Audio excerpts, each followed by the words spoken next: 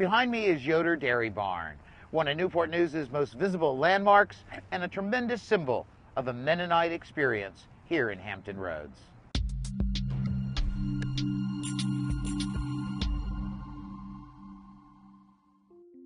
In 1898, the David S. Yoder family from Smithfield, Ohio, purchased over 1,000 acres in Warwick County.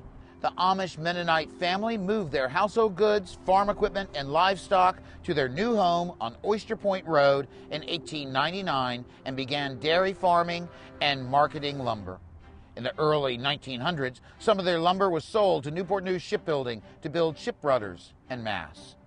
In the 1930s, Yoder's sons published the grand opening of Yoder Dairy Milking Parlor with the latest pneumatic milking machinery.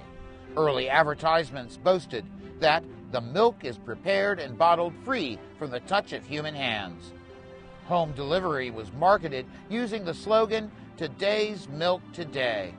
The dairy business flourished on the peninsula until the late 1960s, when the commercial expansion of Newport News ended dairy farming. The Yoder Dairy Farm was sold to a shopping center developer in 1995. But the dairy barn and a silo were moved several hundred yards south from their original locations on the farm to a spot adjacent Oyster Point Road and Jefferson Avenue. The preserved and restored Yoder Dairy Barn stands today in commemoration of the many dairy farming operations that existed in the yesteryear of Newport News. And it all happened here in Hampton Roads.